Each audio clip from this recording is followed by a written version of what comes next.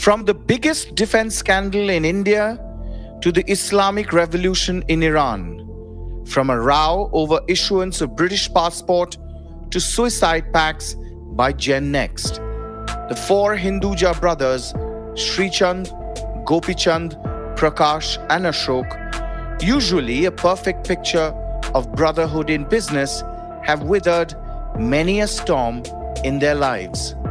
But never in their wildest dreams did they ever imagine their bromance would brew such acrimony that could splinter their 108-year-old Anglo-Indian empire spanning 38 countries with charges of misogyny, misappropriation of funds, and messy legal battles across Europe. You see, we believe in one thing in life and in our family. I think it's the only family in the world where we don't have shareholding. Nothing belongs to anyone and everything belongs to everyone in the family. And whatever we have, it is meant for society and it is to be given away.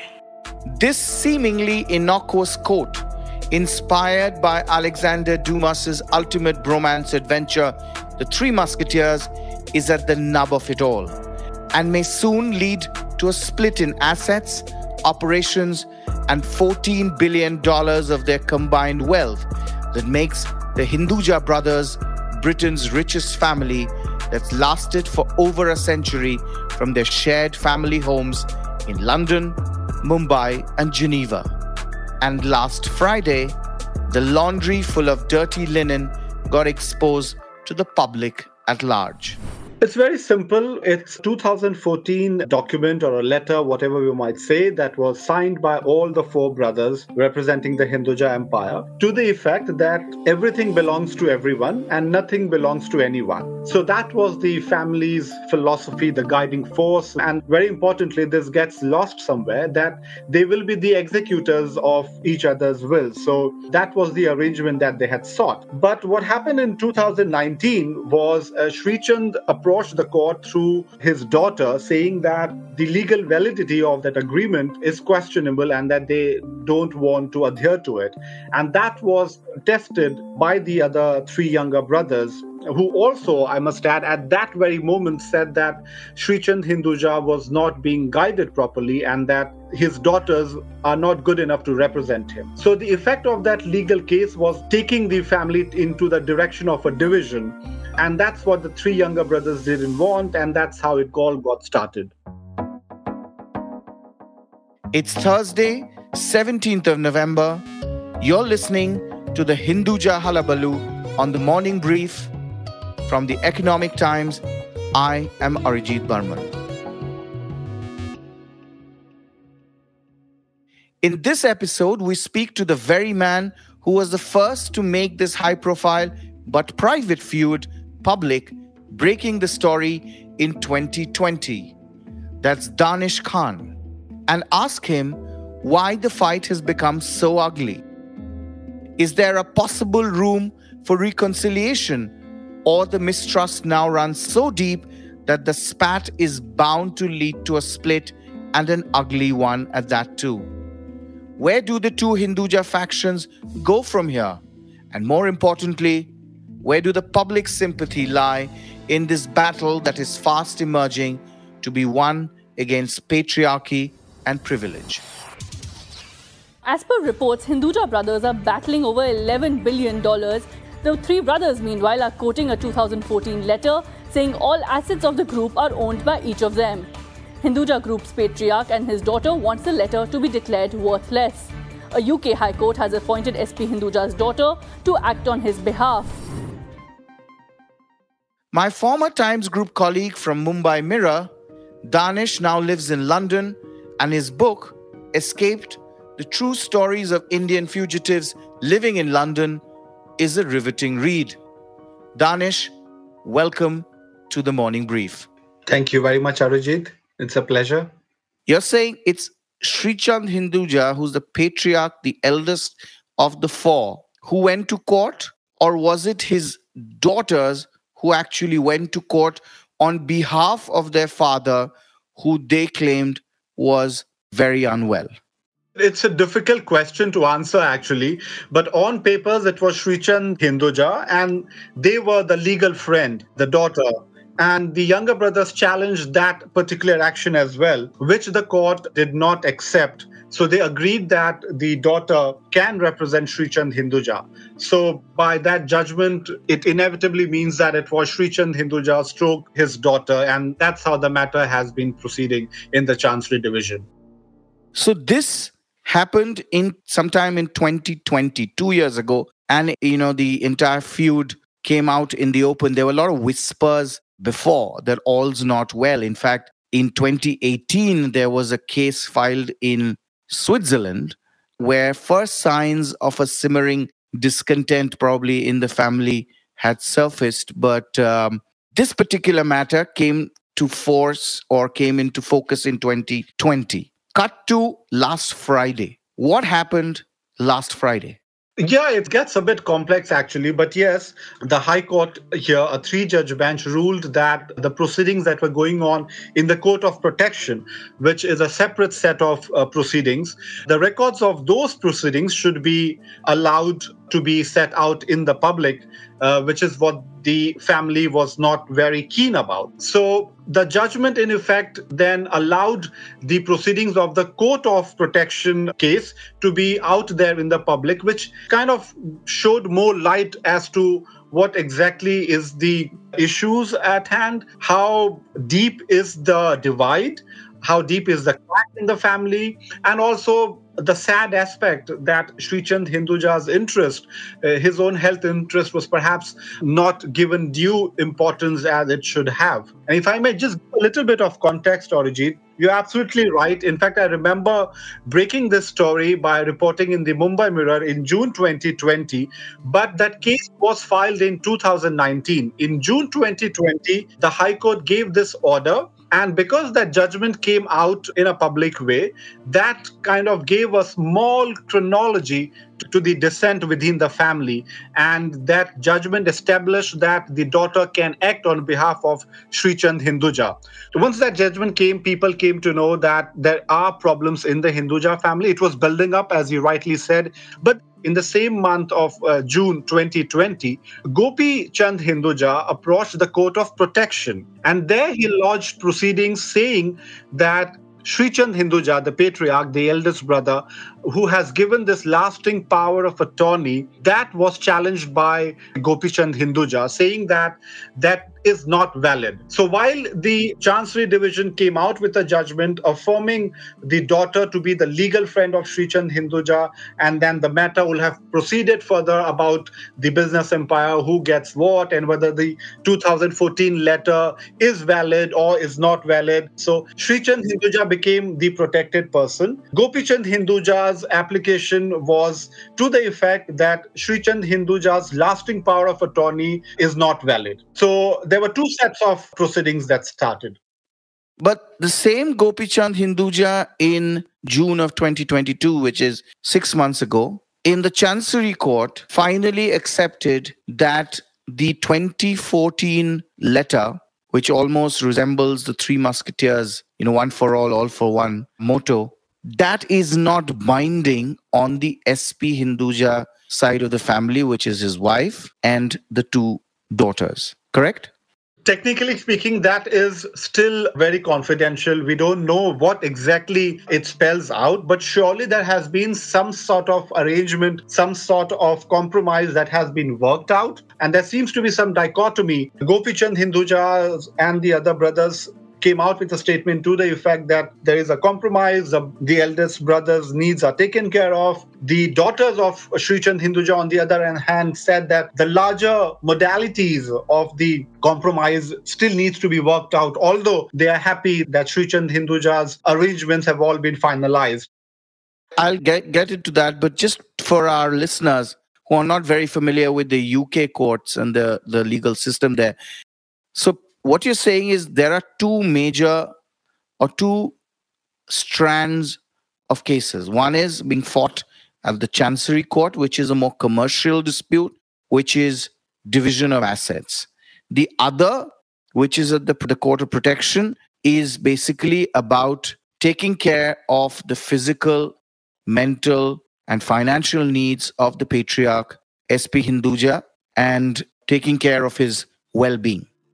That's a correct way of putting it. But what has happened is because it pertains to the same family, the main players are the same in both the cases, and of course, their interests are aligned. What was a bit unfortunate is that the proceedings in the Court of Protection somehow started mirroring what was going on in the Chancery Division. Because Srichand Hinduja was suffering from dementia, and he was hospitalized. But the issue was, after being hospitalized, there came up a time where it was important for him to be moved out of the hospital because, as the judge says in the judgment, that the hospital was not the best place for him to be there because he did not require medical attention. What he needed was care and a homely atmosphere. And the family, it seems, Arijit, was not able to come up with a plan to ensure where Srichand Hinduja will go after his discharge from the hospital. And that was happening because they were not agreeing on a wider and whole host of issues. So the Court of Protection, where the proceedings were on, the judge there, we could sense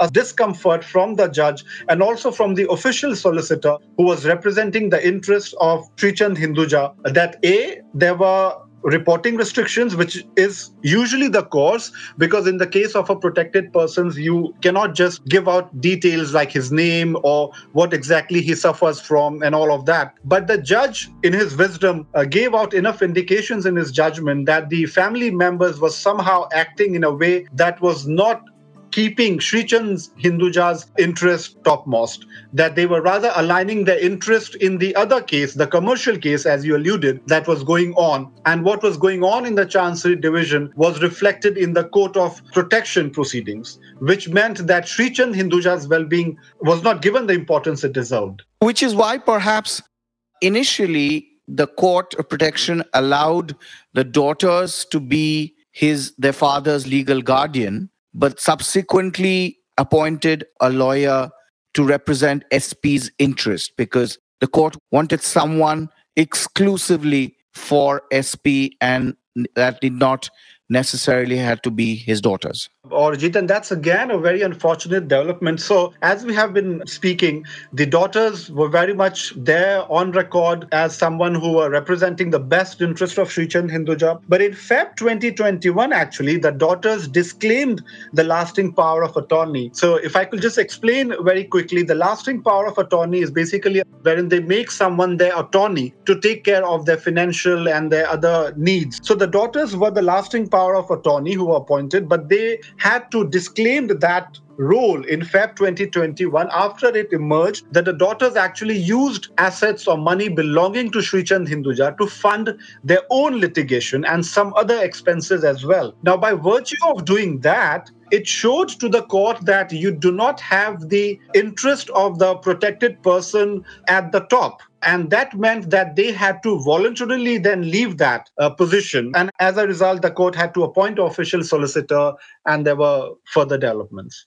I want to understand one thing. There were multiple cases filed by both sides in multiple jurisdictions. One of the reasons is A, they are domiciled in different countries. B, they run a global empire. In India, we have several listed companies, but they have businesses in the Middle East, they have businesses in UK, they have businesses in Switzerland.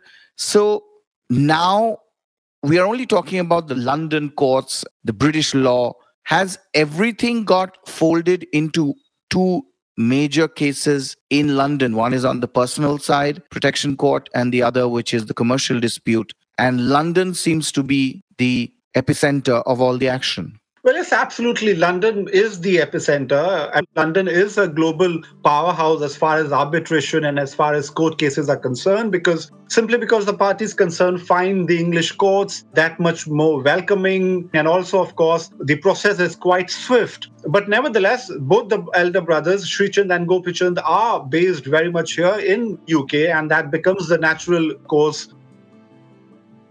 The trial in the Chancery Court that was supposed to take place in 2023, and mind you, Arijit, it was going to be an 8-week trial. So you can imagine the amount of paperwork, the amount of barristers, imagine the amount of work and the amount of money that will have gone into that. And of course, apart from the fact that so much of family history and details, which by the way, they have been exemplary in hiding away, which is the hallmark of a united family, all of that could have come out. So by virtue of this confidential agreement, that trial has been vacated in the Chancery Division. So we have to still see what happens next. The Court of Protection proceedings will still be on because Sri Chand Hinduja still clearly needs the court's supervision. Much depends on the deal that is being thrashed between both the sides. What are the details of that? And once that comes out, there might be something more in the pipeline.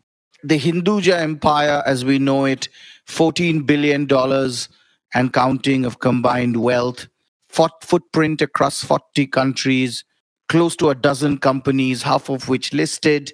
That empire is poised to split. Well, that's what observers say, Arijit. It's very difficult. I mean, just to put some perspective, so one party spent, for example, £13.5 million just 1 year on legal expenses. So you see the amount of intricate details that have gone into espousing their respective stand. Now, that enormity of emotions, which we get a glimpse of by the huge legal bill, just says that it's very difficult to really mend once the glasses are broken. It's a very difficult exercise to get them all together. I mean, next to impossible. And the family has huge assets across. It will be difficult to have a definite sort of a controlling arrangement. And people say that a division is inevitable, but we never know for sure what happens. Is there a deadline by when there'll be clarity? Is there, and if so, if they fail to reach such a settlement, would they be back in court? So basically what has happened is there has been a little bit of timeline that I have managed to sort of, get my hands on. So for example, the heads of terms was currently intended to have taken place by 1st November 2022. But this is a crucial month. This is a month when that judgment has come out, which has shown the extent of cracks within the family. This is the month when they were supposed to come up in an agreement substantially on what those heads of terms would be. Inevitably, if any party is unhappy, it's anyone's guess. They will definitely come back knocking on the courts and things will start again. Unless, as I said, that the uncles and the elder brothers, daughters, they come to some sort of an arrangement. It looks inevitable that they will come back to the court unless there's a miracle in the offing. Yeah, but if they do that, then the 2014 document will not be binding on SP's side because GP has told the same court that the family has set aside that private agreement. At least it's not binding on SP and her 2 daughters and wife. Well, that seems to be at the heart of it because the daughters have said that, well, all that principle is fine. But in reality, what has happened is we have been squeezed out. We were struggling to get our expenses. I'm paraphrasing, but things to that effect. And that has effectively happened because of this particular agreement. They said that worked against there. As long as their father was in control, in command, perhaps things were different. This is the traction that I'm getting. But now that the father is not in the best of health, they have been feeling that pinch. So it's in their interest to ensure that that 2014 letter or the agreement, whatever we might say, is not put into practice, is not something that is operationalized. But of course, the younger brothers deny that. Danish, I want to understand, let's broad base this discussion a bit. You live in London. This matter is going on for a while now. Where does the public sympathy lie? Is it with the daughters? Clearly, they seem to be the underdogs. Because around the world, we see that, I don't want to sound sexist, but people do, or even the courts now take issues regarding women, their inheritance rights, very, very seriously. And they override these family pacts, these private arrangements. I think even in the case of some of the royalty or royal members across Europe, the court has taken a very contrarian stand and been very pragmatic about it. So what's the public mood? Yes. So, no matter what agreement or arrangement families or brothers or uncles and other family members might have, it has to answer the right things. Natural justice and gender issues, all of that has to be considered. You can't just throw them into the sea. Sadly, in this case, the first reaction, if we can, use the British papers as some sort of indication, that actually did not show the entire Hinduja family in a good light. Because in this country, there is a huge issue about care, about social care. So, for example, the hospitals here are full with people who do not need to be in the hospitals because they have undergone their treatment. They now need to go back to their homes. And that's the first thing that struck the British public here, that we are talking about a family which is the richest family as per the Sunday Times richest list. And there is a situation where the patriarch of the family, Sri Chand Hinduja, has been lying in hospital when that bed could have been used for someone else who needs hospital treatment. So that's sort of the first reaction that came from the British press and from the British public. So they castigated the daughters or they castigated the brothers? They castigated the entire Hinduja family because the family was together, they were living as a unit, and because now there were some divisions and issues within the family, they could not come up with a plan early enough to ensure that Sri Chand Hinduja did not have to live. There are talks that perhaps there is a little bit of gender issue as well, because sons are looked upon as natural heirs as compared to daughters. There could be those issues as well. We can't say for sure, but definitely it's an Indian family again that we are talking about, and those values and those cultural norms do come up, and the Hindujas are no different, I must say. And you've touched a very, very important point at this, because many won't recall that SP lost his son, who killed himself along with his, if I'm not mistaken, either fiancée or newly wedded wife in Mauritius or Maldives. There was a global manhunt because he married against his family's wishes, allegedly. And Sri Chand and his brothers used all the powers and influences that they had at their disposal. And I do remember, if I'm not mistaken, when they found out where he was and they wanted to actually get him back to the country, cancel the wedding, the son realized he was trapped and both he and his lover killed themselves. Tragic. It devastated SP, never recovered from it, but it also shows how deep these issues are in these families. Well, yes, absolutely, Arijit. So I think the lover, she didn't die. Fortunately, she was saved. But Dharam Hinduja and the lover, some say they got married as well. They entered a suicide pact and they burned themselves. Dharam Hinduja was then flown from Mauritius to UK, Mauritius or wherever they entered into that suicide pact. He was flown to UK for treatment, but he sadly passed away just 2-3 days after he was, admitted to that hospital here in the United Kingdom. But then that again shows, the rigidity or the cultural norms that dictates so many of us, right? And those are things that are universal. You may be the richest person, you may be, a middle class or whatever, but these are universal issues, cultural norms, adhering to features that you think are acceptable. And all of that did take a toll on the family. That was in the early 90s when this took place. Dharam Hinduja sadly passed away. So yes, you are right. And some might say that there is an echo of some sort of a cultural norms, because again, Sri Chand is left with 2 daughters now at the moment. He does not have a son. So there are talks that perhaps it's also related to that aspect that, there are no sons. Beta nahi hai, if I may use those Hindi words. In UK, do they actually see this as a fight against patriarchy? Well, from what I understand as of now, Arijit, it seems to be more like a problem within the brothers. As I said, the conception of the Hinduja Empire is one of these 4 brothers who have always been together. And these division or these court cases are seen more through the microscope of that there's some problem in the Hinduja family. And that's partly to do with the fact that the second generation is not that well known. So, for example, Sri Chand's daughters, they are not public figures. They are not largely seen in charitable events or in parties, or they're not the social butterflies where they get that kind of attention in the press. So the patriarchy model has not really been put in action so far. It might change, but primarily the entry point for the wider public here about the Hinduja controversy is that there's a problem between the brothers. So it's with these four brothers, and there's some issue that's going on between them, and they have not been able to sort out among themselves. That has been the case. To me, it's not about the past. It's about me wanting to know if these circumstances will be changed by the people who don't want this equality, because all they're doing, they're wasting our time in wanting to do this battle instead of using our time to create more economic growth, and this way the families prosper more. That was Shanu Hinduja, the eldest daughter of SP Hinduja, from an earlier interview with me from 2020 at the Economic Times Women's Forum.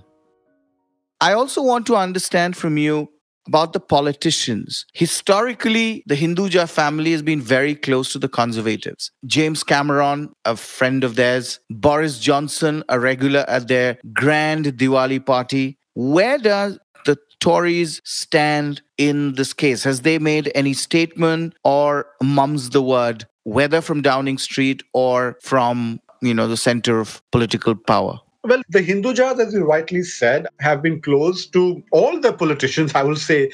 They have faced problems when the Labour Party was in government, when it was alleged that they used their good relations with the Labour Party to get some passports, to get the British passports. Subsequent inquiries did not agree with this widespread belief that they used their position to arm twist the government into giving them British passports out of turn. So they were considered close to the Labour Party. They are considered close to the Tory parties now, because of course the Conservatives are in power. Boris Johnson has attended their Diwali parties in the past. This year's Diwali party, again, King Charles sent his key men to the party as well. The London Mayor Sadiq Khan, who belongs to the Labour, was there, and so was Lord Tariq Ahmed, who is a minister in the Foreign Office. He was there as well. And his Diwali party is, of course, a sought-after event. People are crazy about getting a door inside the Carlton House terrace. But yes, they have got deep connections, of course. They meet presidents and prime ministers of various countries. They host them in their house. So of course they have a lot of connection. But as of now, it has taken people by surprise in the establishment as well, because if you close your eyes and if you think about the Hindujas, what comes to your mind? Well, four brothers looking so similar, dressed similarly, coming out the same stature. They show the love to the elder brother.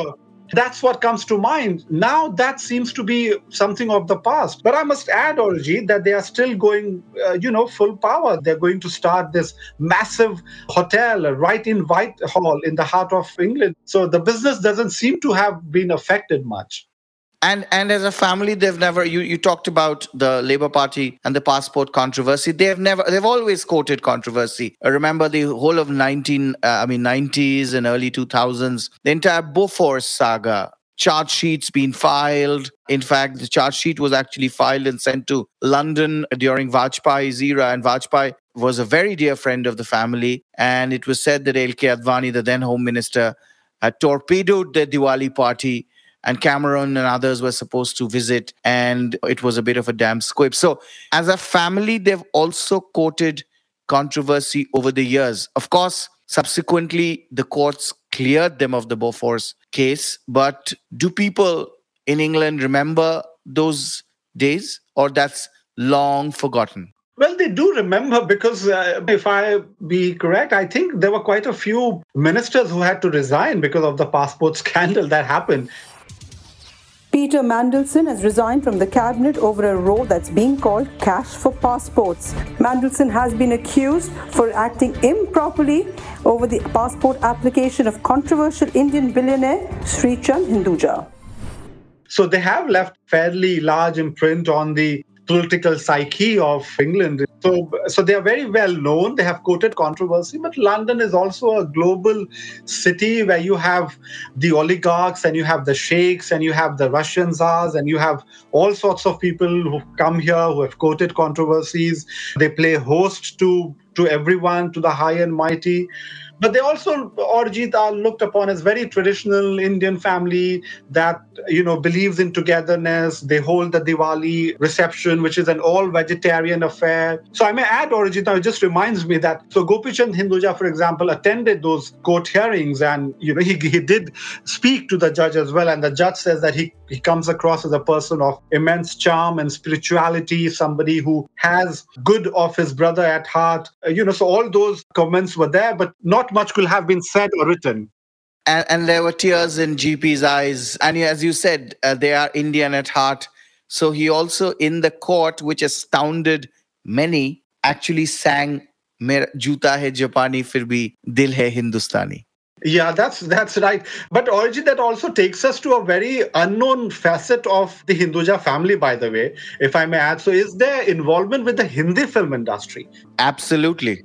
While the group was in Iran, they actually kind of pioneered the films to be sent across Iran in some ways. In fact, they had a function at their residence here in London a few months ago where a film journalist actually wrote about their close involvement rather, with the Hindi film industry behind the scenes in the distribution world. So much so that, by the way, one of their holding companies is called Sangam, and that takes its name from the Raj Kapoor starrer Sangam, which apparently helped them make some money in those days. Right. So it's a very close connection with Bollywood that they have, and you can't get more Indian than that. Absolutely. And generations. I mean, they have actually helped produce, finance, export Bollywood to, as you said, Iran, which was a major business hub for them. They did before the revolution, at least. We almost want to end this with the last question. What happens next? That's the $14 billion question. Well, Arijit, I must say that as per the Sunday Times, their net worth or their fortune is being put at 28 billion pounds. So I don't know which figure you will want to take it, but I'm based in London and I read the Sunday Times, so I will say it's a 28 billion pound question. On a serious note, Arijit, I think much depends on what comes out of this heads of terms agreement. If the uncles are successful in telling their nieces about this is what we can work out, and look, we will take care of Srichand, he's our elder brother, and so there is a possibility that it all comes to an end, which looks difficult because the intensity of the legal battle and the fact that it's a global empire, it's a huge task to get things in order. Inevitably, my reading is there might be more court cases, and anyway, the court of protection proceedings are still on, so they might still object, the brothers might still object as to what is to be done with Srichand Hinduja's interests. It's still very fertile. And as I said, that the London legal industry is quite inviting and engrossing. Once you enter it, there is no end to it. So it might still continue for some more time to come. It's almost like Hotel California. You get in, but you don't get out. Hopefully they will, because these are private matters, and sooner they get resolved, the better it is for everyone, every stakeholder concerned. Why is a four-way split so difficult? The promoter holdings are held through trusts and offshore entities, making it difficult to segregate ownerships. And then there are cross-holdings across the entire business group. Even the brothers' domiciles complicate matters. For example, SP and Gopichand live in London. Prakash resides in Monaco and Ashok in Mumbai. And a private Swiss bank, SP Hinduja Bank Privé, that SP's family controls, might hold key to many of the answers. Here's why. This private bank is smaller compared to several of the listed Hinduja companies, but holds significance for its cross-holdings. SP's brothers first used it to claim a power grab by the Hinduja sisters, who they claimed used SP's failing health to go against their father's wishes. The daughters, of course, have disputed this in court. Hinduja Bank Switzerland, or as Bank Privé is also called, owns around 5% of Ashok Leyland, the commercial vehicle business of the group.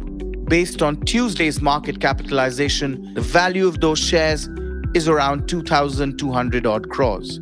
Mauritius-based IndusInd International Holdings, or IIH, is a charitable organization whose emeritus chairman, was SP Hinduja. Now, IIH owns almost 13% of IndusInd Bank, the group's flagship, whose market capitalization was around 90,000 odd crores as on Tuesday. So as current market price, that stake alone is worth over 11,200 crore rupees. IIH also has investments in Hinduja Leyland Finance Limited and IndusInd Media and Communications Limited. Ashok Hinduja, by the way, is the current chairman of IIH according to its website. The Hinduja sisters, Vinu and Shanu, also own shares as part of the promoter group of listed Hinduja Global Solutions, a tech solutions company. So nobody is not clear yet how these cross-holdings will get settled. Both sides did not want to disclose the details of the private settlement that's underway. An earlier 2018 lawsuit in London also made public a dispute of over $1 billion in assets held at the same Swiss bank by a company tied to Ashok Leyland Limited, as per Bloomberg's old report. So what's at stake here? Billions and billions and some more. Get the picture? And I'm just scratching the surface. I think if we start using our emotions more like, the power of a rocket to zoom it up, instead of using it for approval of others, that's where my power comes from. It's very strange. It's just about this afternoon, I had a friend who's flown in for this event. And I said to him, I think I've realized what is the secret of my power, is that I gave up that notion that I need to be liked or accepted by anyone or even a man. And what helped me to focus is to say, doesn't matter. They'll always be there. But my own acceptance and my goals are far more important. So I used my emotional oxytocin to become a powerful girl rather than to wait for an approval of a man or anyone else for that matter. My take.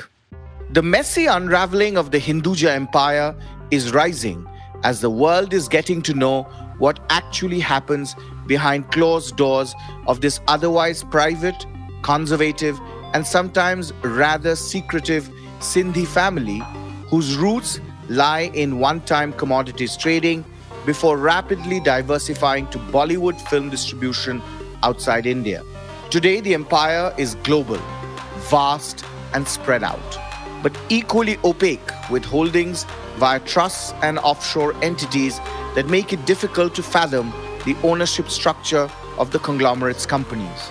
Most dynasties around the world splinter after 3 generations, max 4.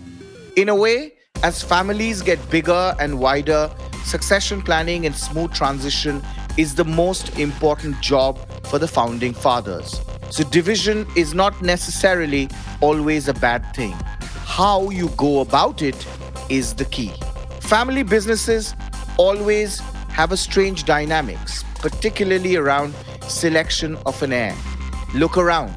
Ambani's to Tatas, or the Piramals, or internationally, look at the Murdochs, or mining magnate Gina Reinhardt, or the Koch brothers, or even Lotte and the Samsung saga. Familial strifes are always a global soap opera. But in the case of Hindujas or even the Murugappas, it is also about gender. We are in 2022 and women must have better and equal representation in all walks of life and most certainly in business. Faster we realize, sooner we find our inner peace. You have been listening to the Hinduja Hullabaloo with me, your host, Arijit Burman. Thank you, Danish, for those lovely insights into the past, present, and even a peek into the future of the Hinduja drama. Vinay Joshi is the producer of this episode. Rajas Nayak is the sound engineer. A big shout out to the rocking BCS Ragasu team for the signature tune that we are using today. Executive producers Anupriya Bahadur, Anirban Chaudhary, and yours truly. We hoped you liked this episode. Do share on your social media networks. The Morning Brief drops every Tuesdays, Thursdays, and Fridays and is available on Spotify, Apple Podcasts, Amazon, and Google Podcasts, as well as JioSaavn. Do tune in to ET Play our latest platform for all audio content, including the morning brief. All external clips used in this episode belong to their respective owners. Credits mentioned in description.